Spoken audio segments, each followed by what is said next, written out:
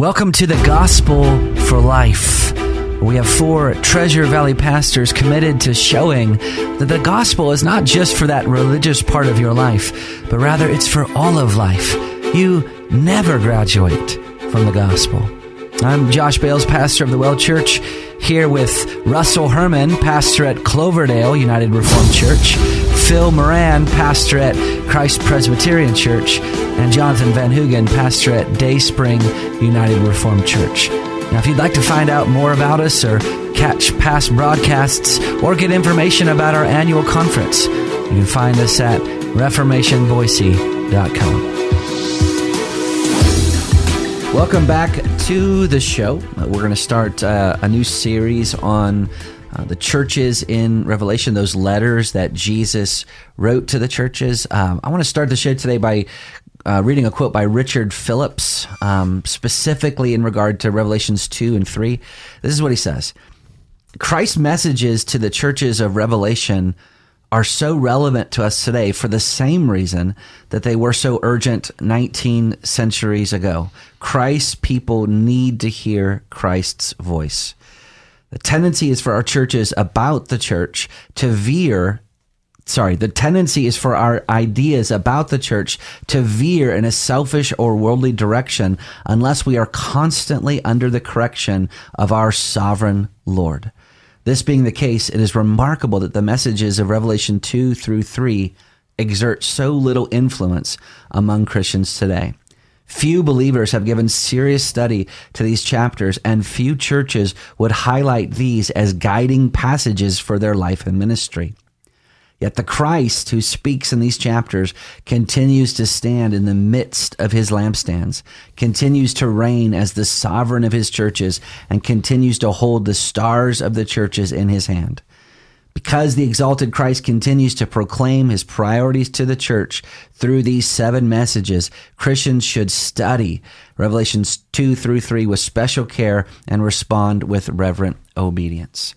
That's a wonderful quote. I actually woke up thinking, I didn't see your notes this morning, Russ, but I woke up thinking this morning, one of the dominant themes of Revelation 2 and 3 is that Christ is telling his church what they ought to be and what they ought not to be. He is grabbing the reins of the church and exercising absolute sovereignty over it. Yeah, and it also indicates to us, these 7 letters to the 7 churches, indicates to us that Christ knows his church. Christ is intimately acquainted with his church. He's not an absentee landlord. He loves his church and cares for his church and is actively shepherding his church. And we should also point out, before we begin, obviously the book of Revelation is filled with symbolism, some of which is difficult to understand. But these 7 churches in Revelation chapter 2 and chapter 3, these 7 churches are actual historical churches. They were all in what we would call Asia Minor or modern Turkey. Mm-hmm. And even the order of the writing fits the geographic location of the churches, which yes. A kind of like a circular letter that would have traveled from Ephesus to Smyrna to Pergamum to Thyatira to Sardis to Philadelphia to Laodicea. That would have been the route in which the messenger would have delivered the letter to the churches. Yes. So maybe just a quick overview on the basic form that each one of these letters take. In the Reformation Study Bible, it says that each of these messages have essentially like 7 elements to it. So there's an addressee to the angel of the church of blank, write this. Secondly, it has the identification of Christ, alluding back to his majesty displayed in chapter 1. It says the words of him, that is Christ, addressed to the church. Number 3, it has a claim of knowledge. Christ is saying, I know these things about you.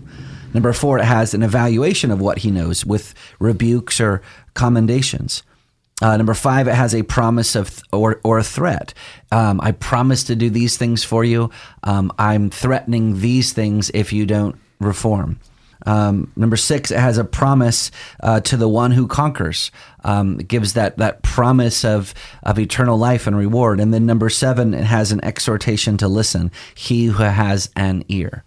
And I think this very much falls with what Richard Phillips is saying today. He who has an ear, he's not just speaking about the original churches, he who has an ear. He's talking about churches today. Yes. And these letters are written to specific historical churches, but the admonition and the affirmations, and it's not just affirmation. It's not just admonition or correction. Jesus gives affirmation to some of these churches, and but even though these churches are historically late first century churches, the message to the church is just as the message given to these churches just as relevant today as it was then. And Christ is still speaking to his church through these letters. There's a sense in which, just even the number that's addressed here, there's 7 churches in God's word. That number 7 is a number of perfection, of completeness, you might say. Yeah. So he's addressing 7 churches that represent what you would find even today in churches, throughout the land. So the choice of sending a letter to only 7, or addressing 7 specifically, is a way of suggestion that this is for all the churches. Mm-hmm. Yep. Perhaps we should read that first letter. Pastor Russ, you want to read that? To the angel of the church at Ephesus write, the words of him who holds the 7 stars in his right hand, who walks among the 7 golden lampstands. I know your works, your toil, and your patient endurance, and how you cannot bear with those who are evil, but have tested those who call themselves apostles and are not, and found them to be false. I know you are enduring patiently and bearing up for my name's sake, and you have not grown weary. But I have this against you, that you've abandoned the love you had at first. Remember, therefore, from where you have fallen, repent and do the works you did at first. If not, I will come to you and remove your lampstand from its place, unless you repent. Yet this you have, you hate the works of the Nicolaitans, which I also hate. He who has an ear, let him hear what the Spirit says to the churches. To the one who conquers, I will grant to eat of the tree of life, which is in the paradise of God. So he, of course, gives them some affirmations, as you were pointing out, Phil, that much of these letters include an affirmation. But let's focus on this admonition first. He says, I have this against you, that you've abandoned your first love. And so applying this to churches today, what are some things that can cause us as a church to lose our first love to Christ? Well, first of all, I just want to let's just emphasize. That's a great question, but the first calling of the church is to receive the love of Christ and to share the love of Christ in the fellowship of the church, and to share the love of Christ with others in the world. I'm going back to 1 John, and this is the same John who wrote the book of Revelation. 1 John 4:9, in this the love of God was made manifest among us. God sent his only Son into the world so that we might live through him. In this is love, not that we have loved God, but that he loved us and sent his Son to be the propitiation for our sins. So Christ, the love gift of God to the people of God, is to be our first love. There's something else in just even when we break down these letters to the various churches, that each one is bringing out something of the character of Christ as well. And what we see when he opens up with this first church, we see the authority of Christ over his church, because he says, these are the words of him who hold the stars in his right hand. This is, he has all authority on heaven and earth. And so we get a sense of the character of Christ right off the bat here. And each one of the churches is going to bring out another aspect of the character of Christ. Mm-hmm. In John 15, John writes, speaking of what Jesus was saying in the upper room, as the Father has loved me, so I have loved you. And then he says this, abide in my love. So if you connect what Phil was saying from 1 John to what Jesus says in John 15, now back to Revelation 2, what you have is this starts with the love of God the Father through the Son to his people, and then this command that Jesus says, abide in my love. Yeah. Well, when you get to the church of Ephesus, what you can conclude is that they were struggling to abide in God's love. They had received this love, they knew it, they had experienced it, but the accusation or the warning is for them to repent because you've abandoned the love you had at first.